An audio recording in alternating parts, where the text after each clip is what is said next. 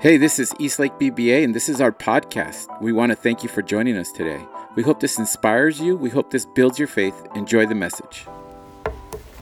Mary alcoholic? Hi, Mary. Gosh, I just love meditating. I used to meditate for like 45 minutes at a time, and then I have a condition now, and the condition doesn't allow me to meditate, but I do it anyways. I have this loud screaming in my ear. It's called tinnitus. But I also have Meniere's disease, so it doesn't allow me, and it keeps me up at night. So I love meditating. I do it anyways because meditating helps me to sit with myself, which I could never do before. It was very difficult to sit quietly with myself. I had all the voices in my head all the time telling me what to do and what not to do, who to do it to. So we are starting on page 33, second paragraph, but what I'd like to do is read the sentence above that. And it says, if we are planning to stop drinking, there must be no reservation of any kind, nor any lurking notion that someday we will be immune to alcohol. So that lurking notion, I'm having a lot of fun looking up words lately and meanings and relating them to what I'm reading in the big book. Lurking notion, it's that lingering persistence or unknowledged notion that we will be immune to alcohol. So that unknowledge. So I know that knowledge cannot alone stop me from a relapse. I know that there is a spiritual connection that I need to make every day. And that spiritual connection I make is through my daily practice of step 11, prayer and meditation. Young people may be encouraged by this man's experience to think that they can stop as he did on their own willpower. We doubt if many of them can do it because none will really want to stop, and hardly one of them, because of the peculiar mental twists already acquired, will find he can win out. So here it's telling me that there's this mental twist that I have that is telling me that that I can win, that I can beat this. And, we've already learned about some mental obsession that takes place. And so I know that that my own thinking can take me back out if I'm not careful. So here the book will teach me how to identify with that. So several of our crowd, men of 30 or less, have been drinking only a few years, but they found themselves as helpless as those who have been drinking 20 years. And that was me. I started drinking when I was in my 40s. And it took me quickly, and it'll tell me later why. It took me really quick. So I hadn't been drinking for many years like most of you have. To be gravely affected, one does not necessarily have to drink a long time nor take the quantities some of us have.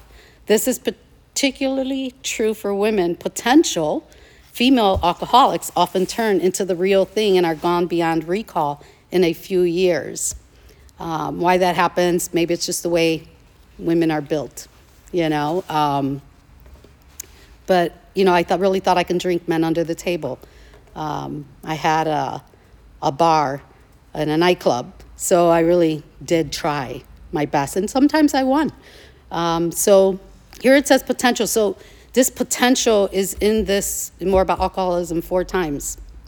So it's having or showing the capacity to become or develop into something in the future. And then I thought about early in the book the definition of augury. Augury is a prediction. It's like an omen, like a sign, right? So here we are, we're potential alcoholics, like without even knowing. And that, for me, that was like the first sign, you know.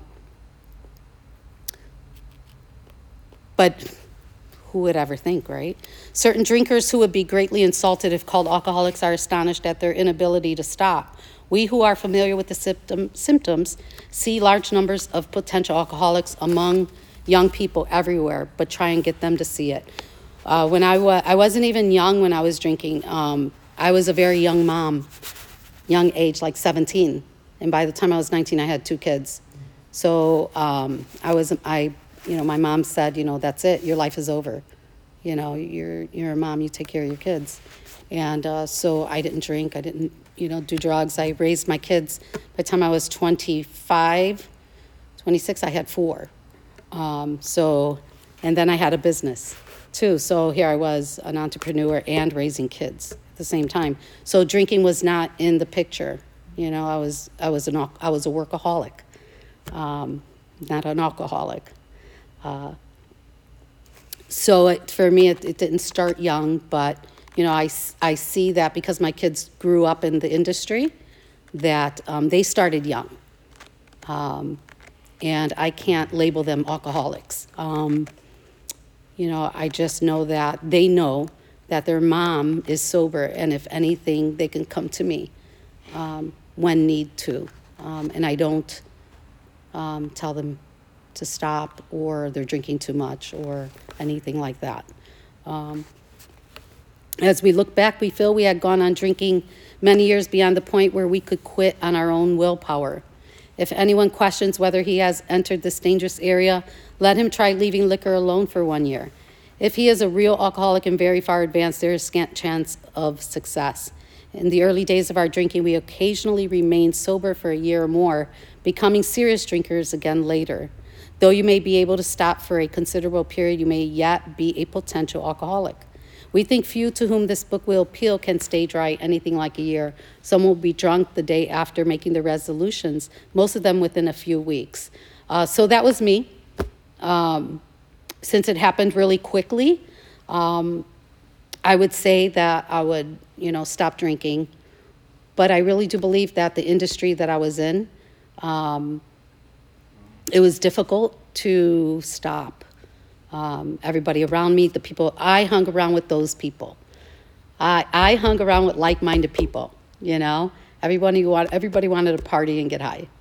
And I think because I did have, the bar, I think, I thought I was all that, my ego. I didn't even know what that word meant, ego. I didn't think I had it. I just knew that I was popular. That was it. And I wanted everybody to be happy. I wanted to see everybody happy and having fun. For those who are unable to drink moderately, the question is how to stop altogether. We are assuming, of course, that the reader desires to stop. Whether such a person can quit upon a non-spiritual basis depends upon the extent to which he has already lost the power to choose whether he will drink or not. So early on in the book, we learned that we lost power, we lost choice. And I really didn't understand that. And I heard somebody in one of our meetings say, I'm really so happy that I learned about this disease, about the mental obsession, about the allergy, because now I know it's not my fault. And that hit me. That hit me like a ton of bricks, because I think the shame and the guilt that I experienced over all my drinking, some of the things that I did, had me out there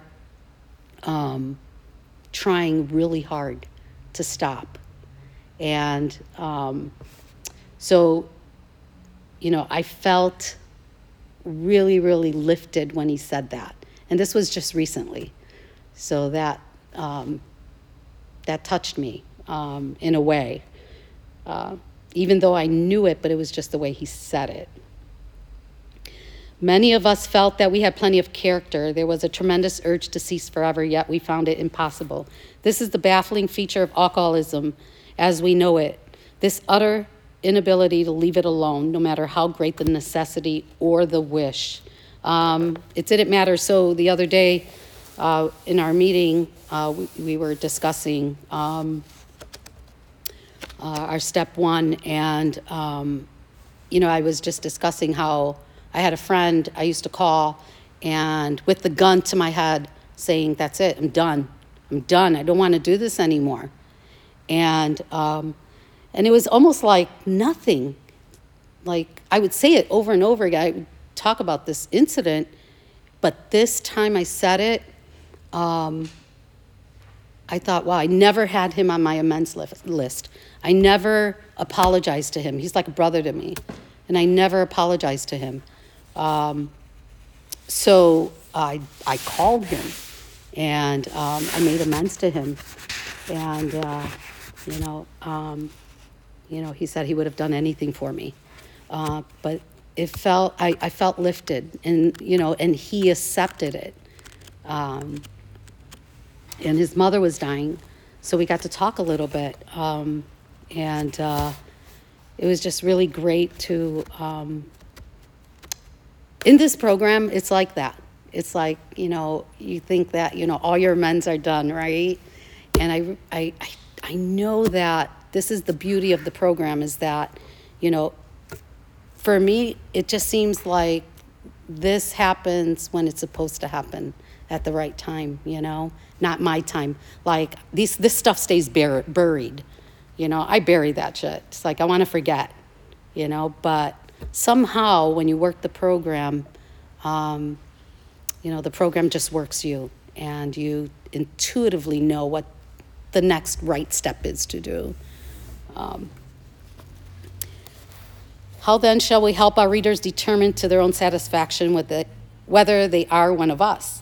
The experiment of quitting for a period of time will be helpful, but we think we can render an even greater service to alcoholic sufferers and perhaps to the medical fraternity. Matter of fact, up here at the top there was an asterisk, and it was, but try and get them to see it. So the asterisk, it says here, true when this book was first published, when it says, try to get the young people to see it.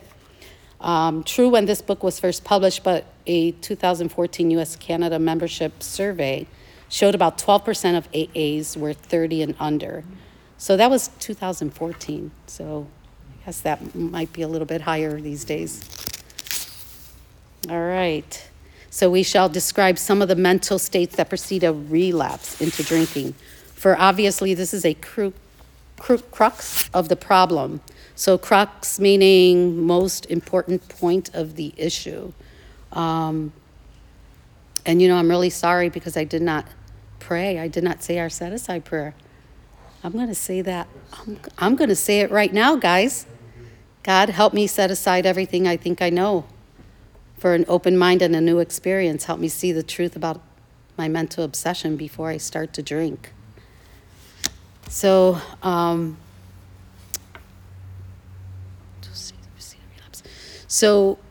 it's funny because I heard a young person say that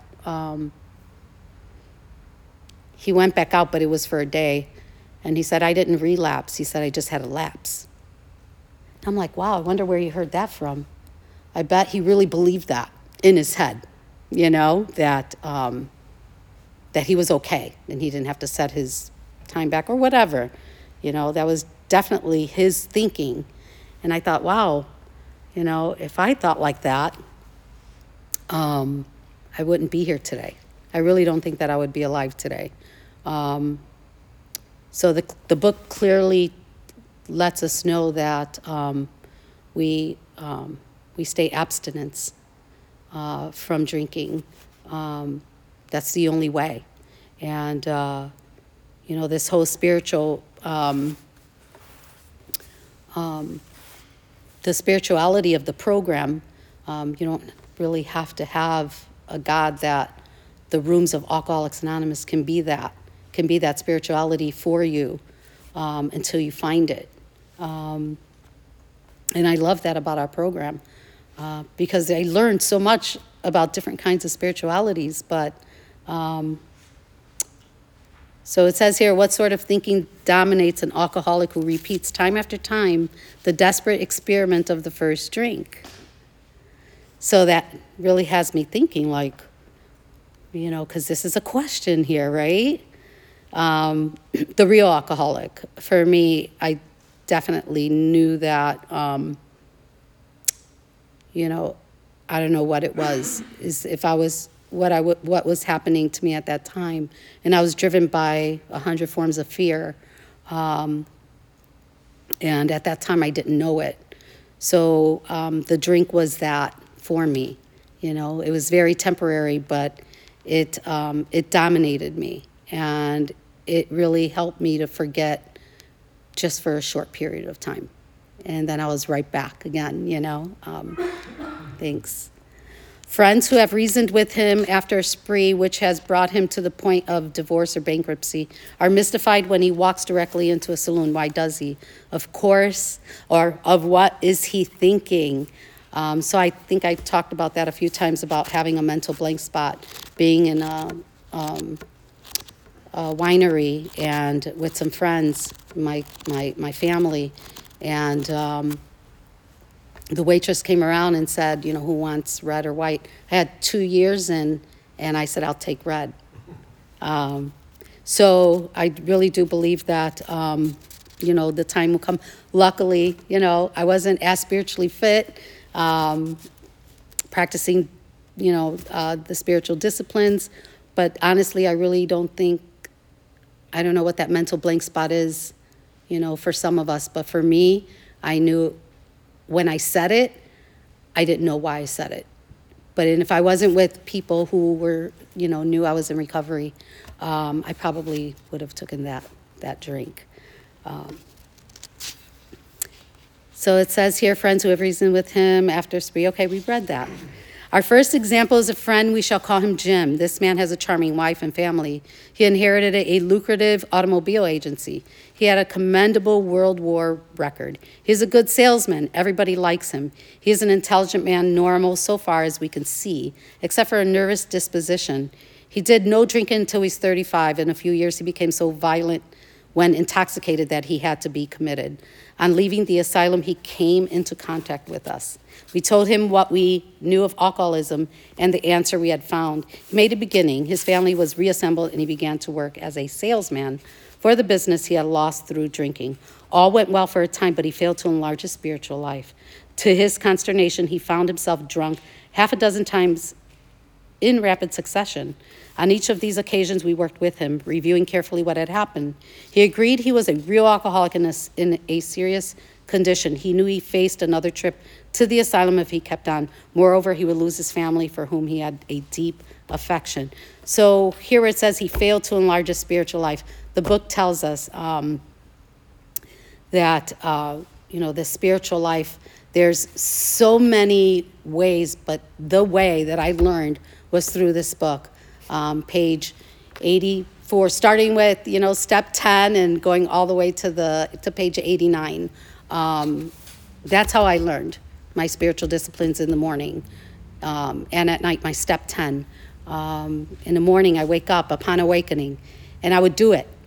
And sometimes I wouldn't even think about, why I'm doing it. I just did it. So if you're new and you're wondering, how we're doing this one day at a time, have somebody take you through the book. Learn about the spiritual disciplines needed to recover from a hopeless state of mind and body. And hopefully for just this one day, one day at a time, that we, stay sober together. Because this is also a program that we don't do this alone. And that's what helped me. Being in the meetings and knowing that, I wanted what everyone else had.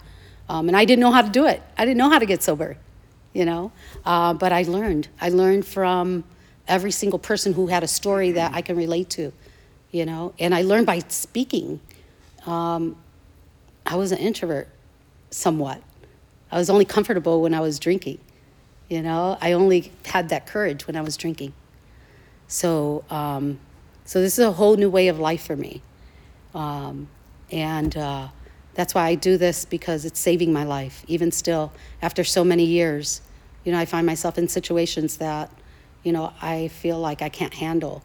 And all I have to do is just pick up the phone, continue to go to meetings, and you all teach me how to walk, through this, I don't know, living life on life's terms. With that, thank you so much for being here, each and every one of you. I love you. All right. How's it going, everybody? Good night. My name is Jesus. I'm a drug addict. Jesus. Thank you for your share. It was amazing, honestly. I was sitting there listening, and it really got me thinking.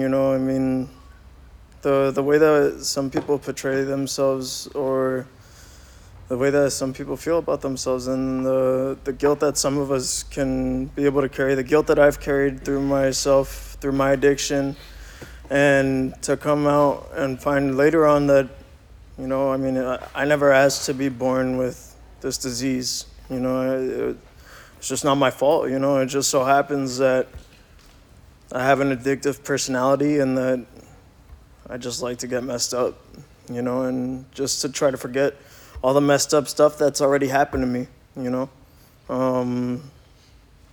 Aside from that, like, today it was a really good day, I met up with my friend. He's a really good friend, we've known each other for a long time now. Well, not that long, but still, for us it feels like forever, because we lived with each other for a long time. So it's amazing, like what your higher power could do for you, and I think that today was very well needed, for the both of us, if anything.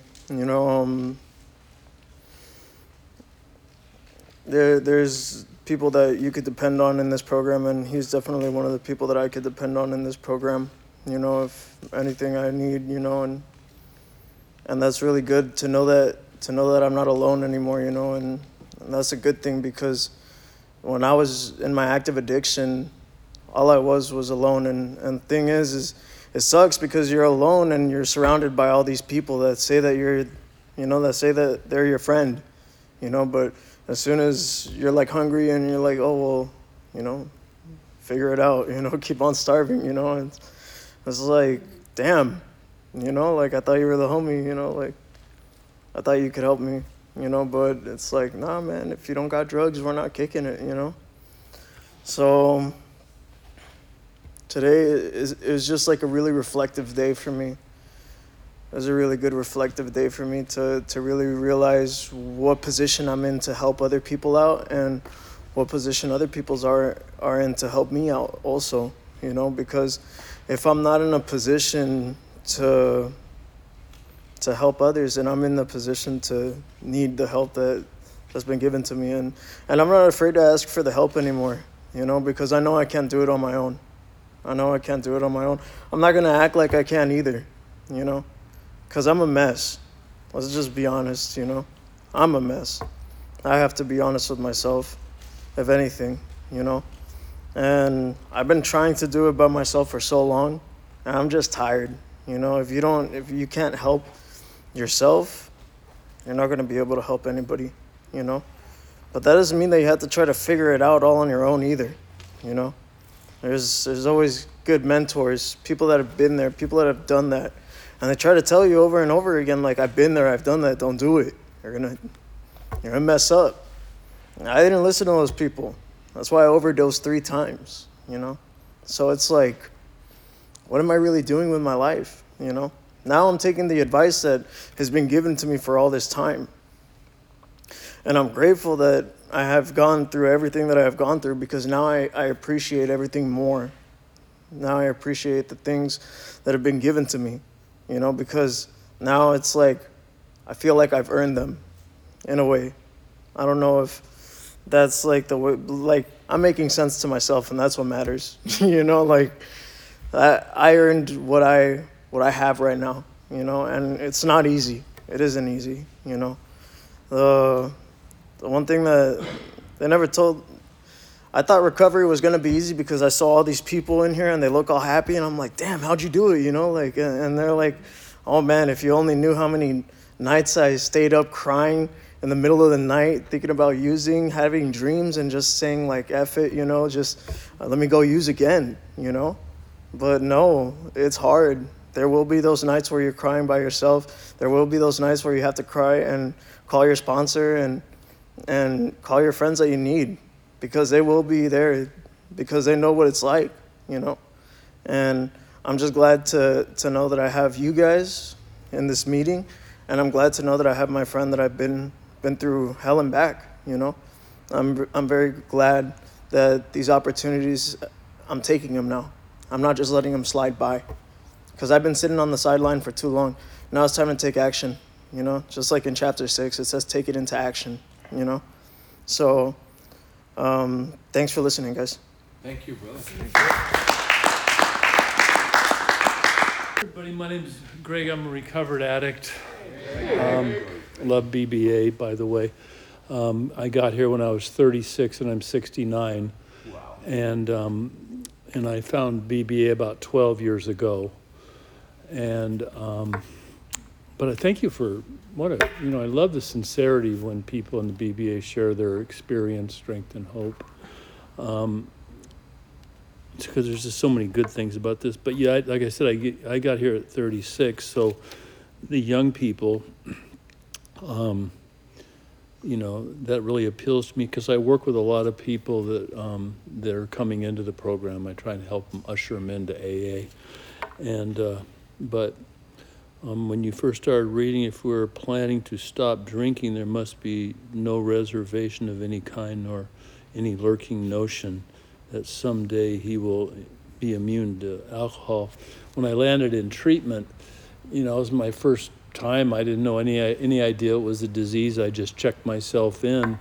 And when I was there, and it's going back, I was naive about this. But I mean, when I was there for like a week and I started meeting people and starting to see the benefits of, what they were talking about, I had people sneak me booze in to up in the parking lot, and I'd go get it, right? And and I really didn't think that was wrong.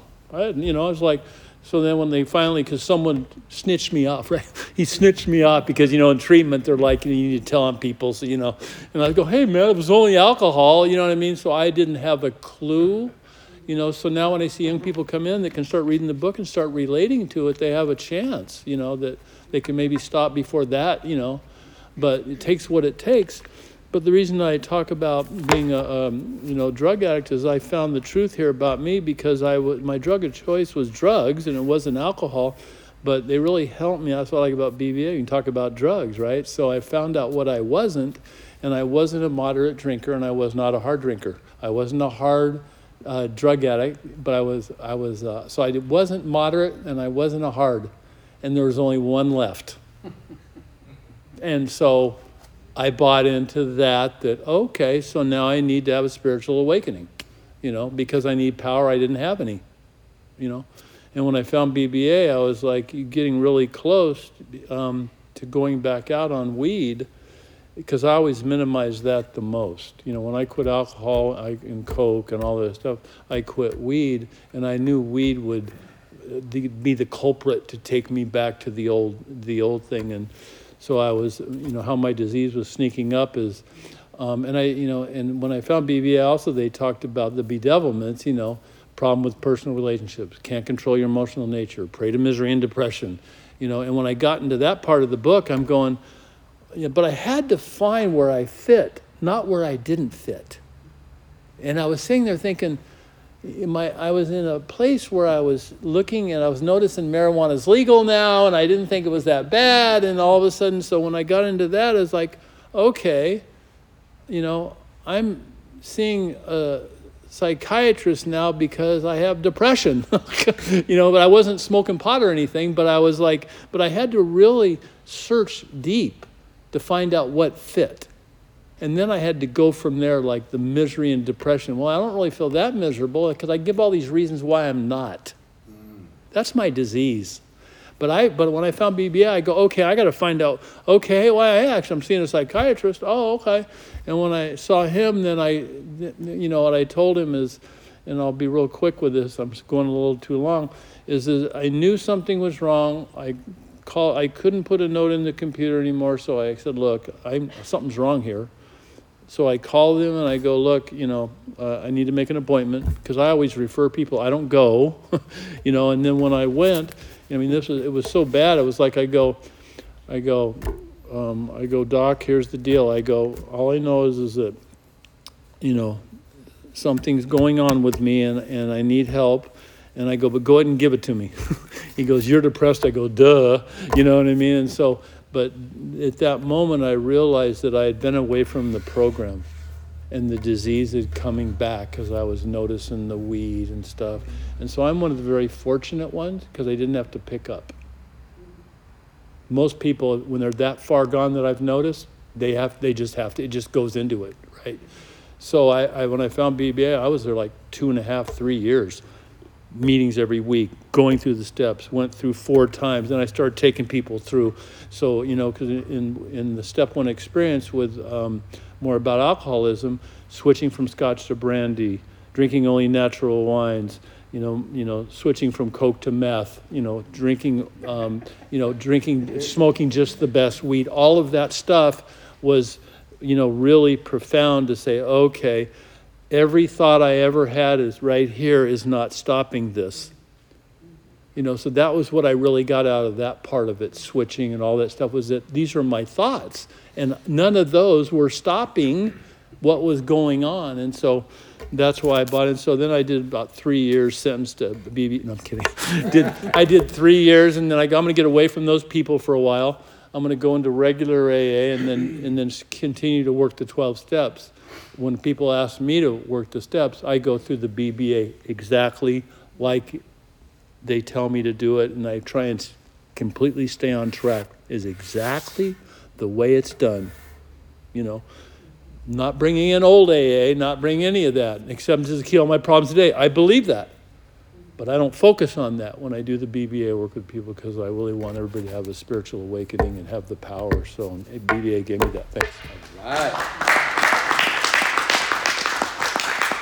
Isaac, an alcoholic. Isaac. All I have is my story, so if you already heard it, I'm sorry. I couldn't imagine life without alcohol. To me, being happy, right? The vision of, whatever it was I was focused on, right? The girl or the car or the house.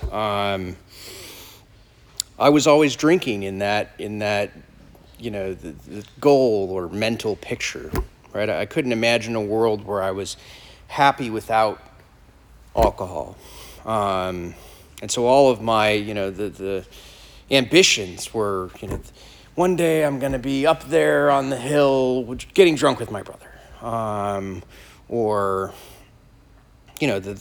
couldn't imagine life without alcohol. And because of that, the book talks about how we've lost the power of choice. And so for me, it was always like, obviously I'm choosing this because that's what I need to be happy, right? All of my life goals involve, I'm going to work really hard and then I'm going to get drunk, or I'm going to do this and then I'm going to get drunk. And it was always kind of it's my choice. And there were periods of time when I would wake up the next morning and say, why do I drink? And say, okay, well, I'm going to stop. I would make promises to my significant other and say, I'm going to go for 3 months without drinking. And that would never happen, right? I would put together like a month or 6 weeks, and then I would go back and say, well, I think I can do just beer, right? Or just wine. And then, that would never stick. And people would say things like, why are you breaking your promises? Or why'd you lie to me? And, for me, it was like, that's what I decided, right? I decided I need to drink, or I'm going to drink. And I always tried to frame it as kind of my choice. And that's one of the things I struggled with when I came in here is I was just choosing it. And I had to kind of recognize that kind of thinking was my alcoholism. And I mean, what a gift, that I've been given in the program, to not have to live that way anymore, right? That to know kind of deep down that I must not drink, right? That I'm not messing around with. If I know that it's not gonna, I don't look at it the way that I used to, right, as the solution to my problems, and that obsession. That's kind of I just need this, and then right. It doesn't provide that kind of glowing light, like, I need the alcohol, right? I know that it's not going to solve my problems, and so that I can go through a lot of difficult things that happen in my life, and I don't pick up a drink. Glad to be here. Thanks. I'm Michael. I'm a drug addict and an alcoholic. Thanks, Mary. So many favorite parts in this book, and this is one of them. We're in that mental obsession, and there's the test here of trying it out for a year, of just not drinking for a year or not using for a year, and how do I think I'm going to win battle on my brain 365 days to not do what I desperately want to do in this place? Because, I'm untreated. This is a test of me as an alcoholic, as a drug addict, see how much willpower and self-knowledge is going to get me. And then just to even consider that is pretty terrifying. Or straight fronting. Oh yeah, no problem, right? Anything to get people off my back. So that's an interesting thing to consider. And that's a lot of headspace to see how I'd try to figure that out. I made it 2 weeks once. That was good, right? Yeah.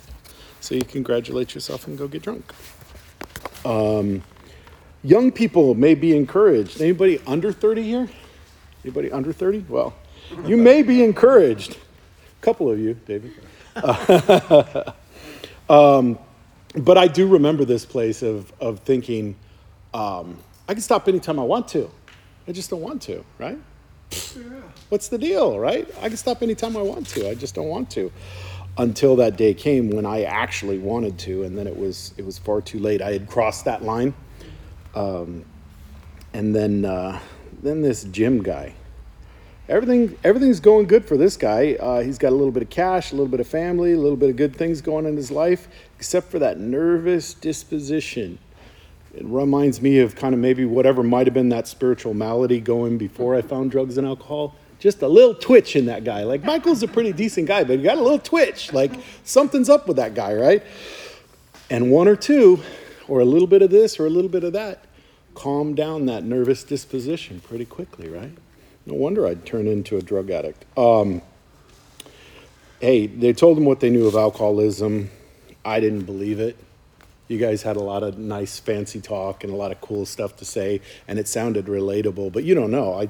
I have to drink. I have to. You guys don't get it. I have to. And then Jim goes through this thing where he's gonna have this obsession overtake him in a matter of what, a couple hours? Something doesn't go his way at work, but he denies that it's a problem.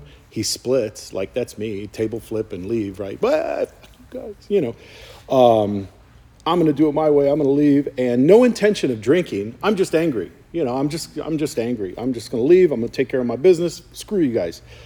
I'm going to sit down and I'm going to eat because I'm a little bit hungry, At a place I know they serve liquor. He mentions that he knows they serve there, right? The setup's already here. The mental obsession's already there before he gets there.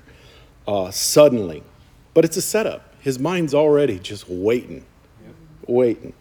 Suddenly, the thought crossed my mind that I could get away with it. I ordered a whiskey and I poured it in my milk because I thought I could get away with it. I vaguely sensed that I was not being too smart based on my own experience. I'm the only one there. Nobody's going to know, right? I vaguely sensed this ain't too good, but I still felt reassured because I thought I could get away with it. The experiment went so well, the police didn't come. I ordered another one. That went so well, I ordered another one. A 3 whiskey sandwich lunch, right? He's my kind of alcoholic, right? Thus started one more journey for Michael into the pit of despair, jail, asylum, detox, or a broken family. Many of us know where it goes after that, but I thought I could get away with it. Over and over again, I thought I could get away with it. Thank God I don't think I can get away with it anymore. So, thanks.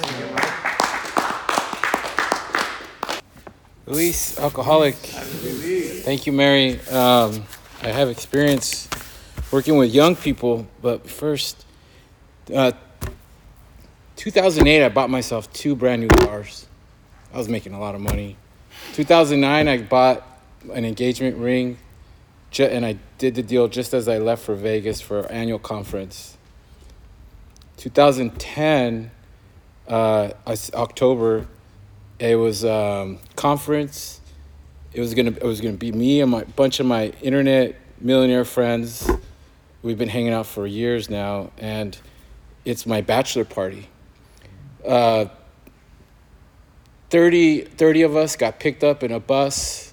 It's supposed to be my mega night, but I did what I always did. I overheated the night before, and that day of my bachelor party, I was in so much fear of messing up because I've messed up so many times.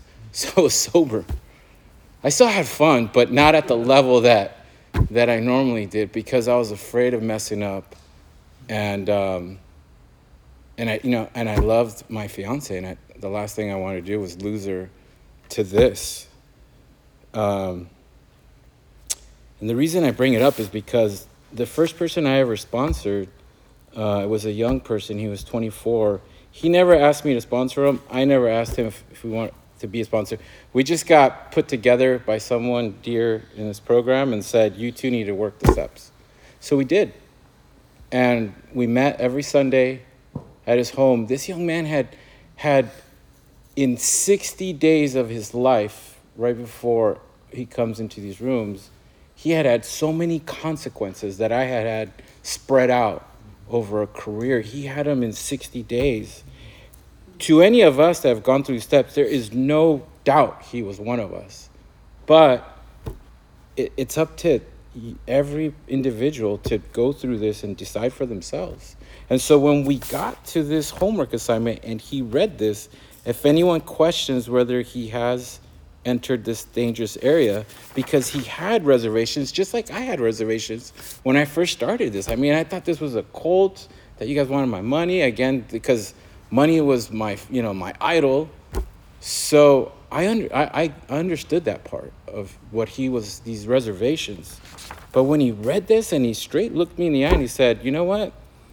I can't admit complete defeat. And therefore, I want to do this, as it says. I want to try on my own for a year.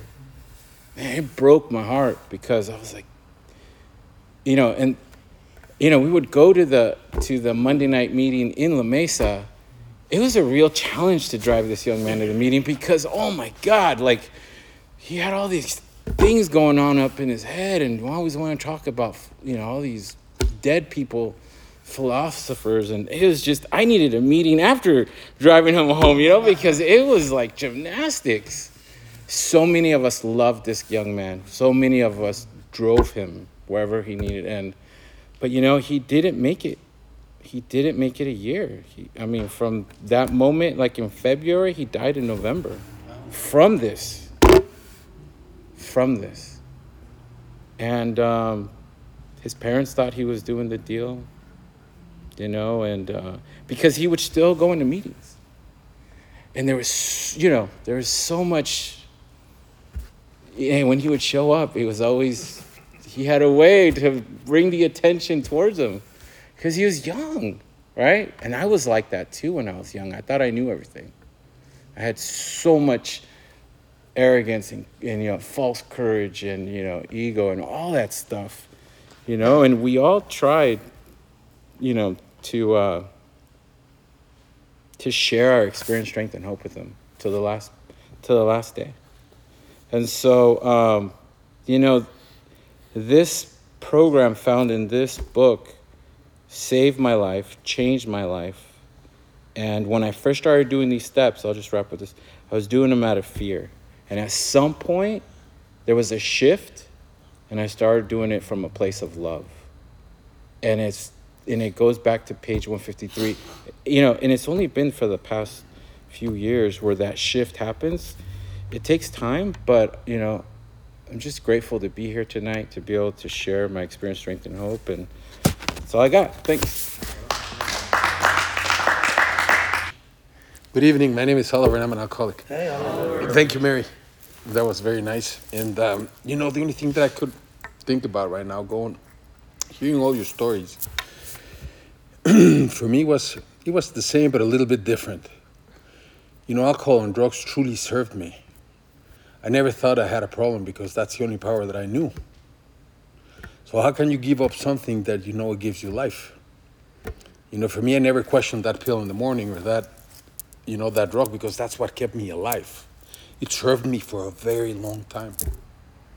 I made money with it. I had a family with it. I became successful with it. My life was working wonderfully.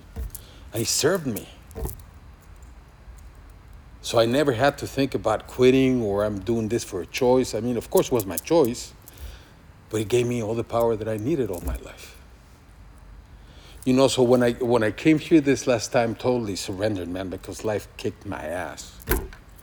It no longer served me. The gift of desperation, what happens when what you're taking no longer serves you, right? And you keep on doing more and more and more and more, and it does not serve you. For me, it wasn't that it was serving me and I needed to quit doing it.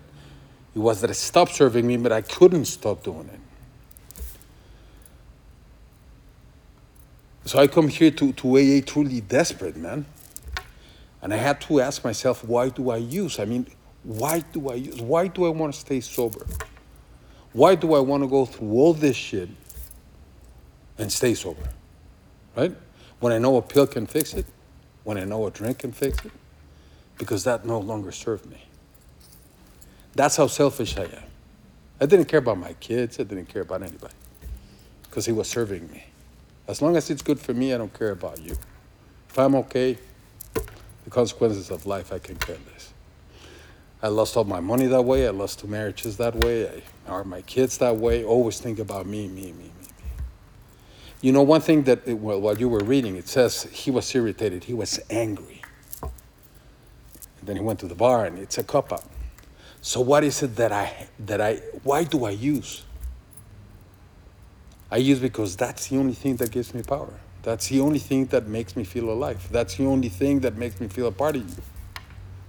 Without it, I feel like a zombie.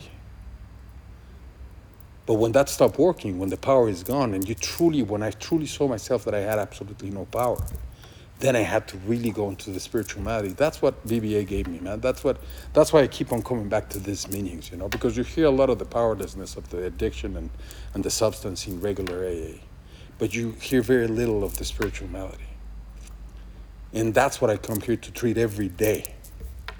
Because I can relapse in a moment. Why? Because I am angry, or because I am lonely, or because I am too successful, or because I am not as successful, or because I am depressed. Because that's why I used. I used for me to survive. It was everything. Life's always scary as hell. Every year it gets better, but it's really scary to look at yourself every day and to be conscious. To make your decisions, to have a choice. But a conscious choice. Living in the truth. Which for me was very hard. The truth always terrified me. That's why I used. And drugs worked for me for a long time, man. For a long, long time. I stopped drinking when I was 21 years old, and I relapsed at 30 or so, and I didn't stop using until I was 47. So I did a lot of my life under the influence until it didn't work anymore. And then true hell happened in my life. So this time around, I have to ask myself every day, how much power do you currently have in your life? And every morning I have to make a decision. This is the only power that I know I have every day. To give all my life to God or to keep on trying it my way. That's it. Because that right there makes the difference. When I totally surrender, when I totally understand that I cannot do it on my own, that I need you guys, that I need the service, that I need the meetings, that I need the meditation, that I need the prayer, that I need all that bullshit that we have to do every day. My life is wonderful, man. I feel God. I'm on the pink cloud. But the moment that I think that I have a choice, in that regard, not the choices of life, do I spend money here or there, but that morning, if I decide to do it alone, to go out on my own, that's when I live in hell again. That's when the bedevilments come back. The depression comes back. The stinking thinking comes back. The ego comes back. So it's the treatment of that spiritual malady that I have to attack every day in order for me not to relapse. Because I think that everybody that relapses is a cop-out. I truly believe that. This guy got in his car. He was angry already. He was working for a business that he already owned. Imagine the fucking self-pity. I mean, I own this place, man. I have to work for this idiot, man. And he's telling me about my quota. What's up with the sales? I better go to a bar. So what did he want to treat? His spiritual malady. That's what I have to be so aware of every day. Because I can fall back into that so easily. Thank you. Hi, everybody. My name is David, and I am an alcoholic. Thank God for this program. God damn. I'm sitting down over there, and I'm laughing at my disease. Thank you, Mary, for waking me up again. You know, you said one thing that it hit me right away. When they offering you red or white, you know. So I was sober for 12 and almost 13 years. And they offered me a job in a Lake Arrowhead, you know, like an executive chef. So of course, I took the job, you know. And in the beginning, you know, the managers, they didn't know that I was an alcoholic. So I used to tell them that I didn't drink, you know. But one day we were celebrating in the terrace in the hotel. This is the only hotel that was there, looking at the Lake Arrowhead. And the same thing exactly happens to me. So we were sitting down, you know, all the executives and the managers and staff. And there's the waitress coming in and with the bottles of wine and blah, blah, blah. And they asked me, white or red? Okay? So I said red because white is for chickens. You know, that's what happens to my mind. Okay, and I'm looking this beautiful view and everything is gorgeous. So I was hesitating to give it the first drink, you know, the first sip. So when I give it the first sip, I said, my gosh, you know, I'm gaining power. And with this, I'm the executive chef of the Lake Arrowhead. My goodness. What can you ask for any more than that? But immediately, from that moment on, my mind was never the same. Never the same again. You know? And I still, you know, I stopped drinking for weeks at a time, but I began to drink again. Little by little by little by little. And I knew I was not the same. I knew that something was going to happen to me. But could I stop? No. Why? Because the spirit of evil got into me again. Whiskey, scotch, cheap vodka, got into myself again. And I still denied myself. I said, no, you can, it's not a problem. Sure enough, one more week without a booze again. See, I can. And at that time, they sold the hotel for the Hyatt or whatever the case might be, and they let us go. And that was the excuse, like somebody was saying, or another cycle of hell, sleepless nights, depression, you good for nothing, you know? And that was the start of another 3 years of living every single day with that stuff in my mind.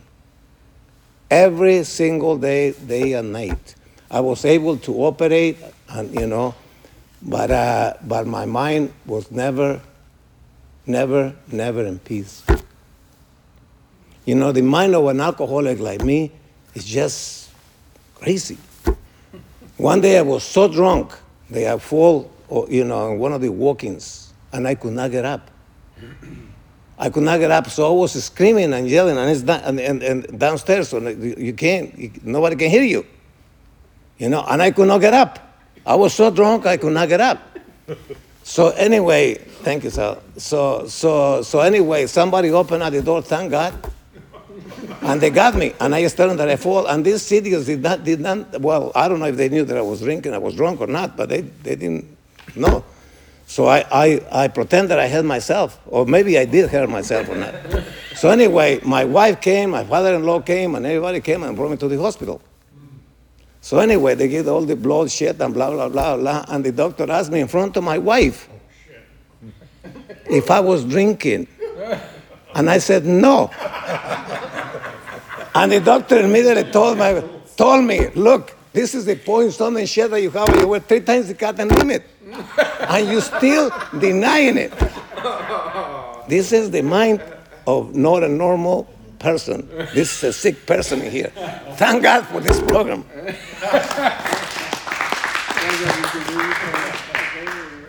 If you enjoyed today's podcast, we'd love for you to subscribe at eastlakebba.com. You can also help us reach others by spreading the word about our podcast. Thank you for joining us today on the East Lake Big Book Awakening podcast.